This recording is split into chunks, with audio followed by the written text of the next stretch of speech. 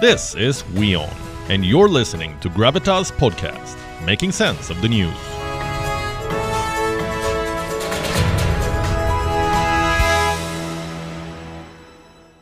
Russia's blitzkrieg is nearly complete.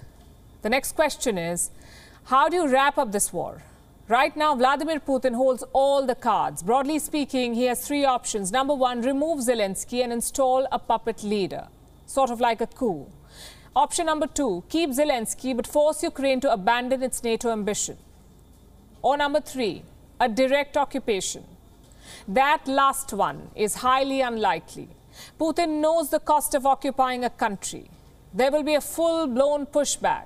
The West will likely funnel weapons and funds. So effectively, that leaves two options, a coup or a neutrality clause. Which way will Vladimir Putin go?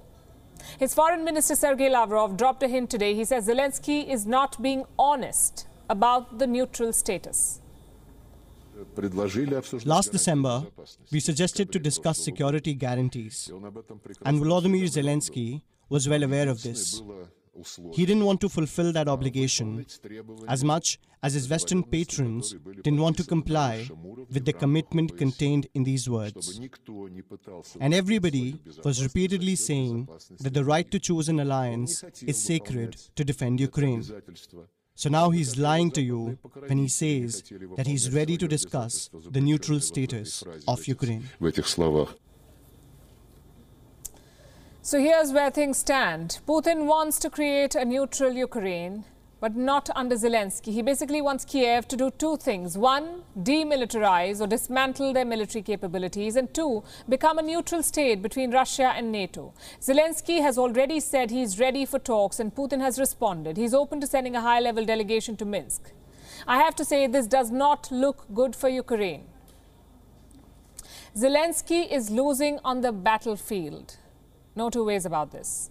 Those losses cannot be reversed at the negotiation table. As for Putin, he is winning on the battlefield and he will not sacrifice those wins at the negotiation table. So whichever way you look at it, it's a loss for Ukraine. Chances are Putin will make humiliating demands. Joining the NATO will be out of the question, of course. Ukraine's military may be dismantled. The constitution may be changed. On paper, it will be neutral, but effectively, Ukraine will be Russia's satellite state. And this is a dangerous template.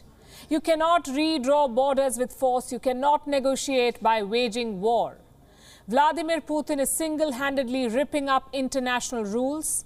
If Ukraine surrenders, if Ukraine is forced to become a neutral state, it will no doubt encourage other rogue nations. But all of that is in the future. For now, let's return to the battlefield in Ukraine. How will Putin wrap up this war? Well, here's what Ukrainian intel reports claim. This is what they believe is going to happen. Step one, Russia will intensify attacks along the border. This will draw Ukrainian troops away from Kyiv towards the border. Step two, Russia will capture an airport near Kyiv. They've already done that. They've ticked this box. The Hostomel airbase is under Russian control, as we just told you. Step three, cut electricity and create panic in Kyiv. Russia is hoping for arson and looting in the city. This is Ukrainian intelligence. Step four, a cyber attack on Ukrainian government agencies, basically cripple their ability to communicate with the people. Step five, use refugees to block highways out of Kyiv.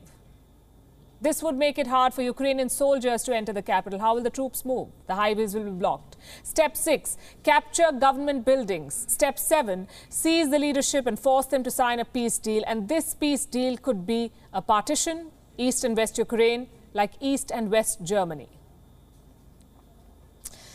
Having said all of this, we have to remember one thing. This is war. Nobody can predict if things will play out exactly the same. But here's what we can say. If Putin stays on the battlefield, he is guaranteed success. If he opts for diplomacy, he may not succeed. So why would Putin abandon a winning position? He won't. Plus, will Putin be happy with partitioning Ukraine? We all know what happened in Germany. West Germany flourished while the East suffered. Does Vladimir Putin want to risk another Berlin Wall? Whatever happens next will happen on Russia's terms, that's for sure, on Russia's timetable, and based on Russia's interests.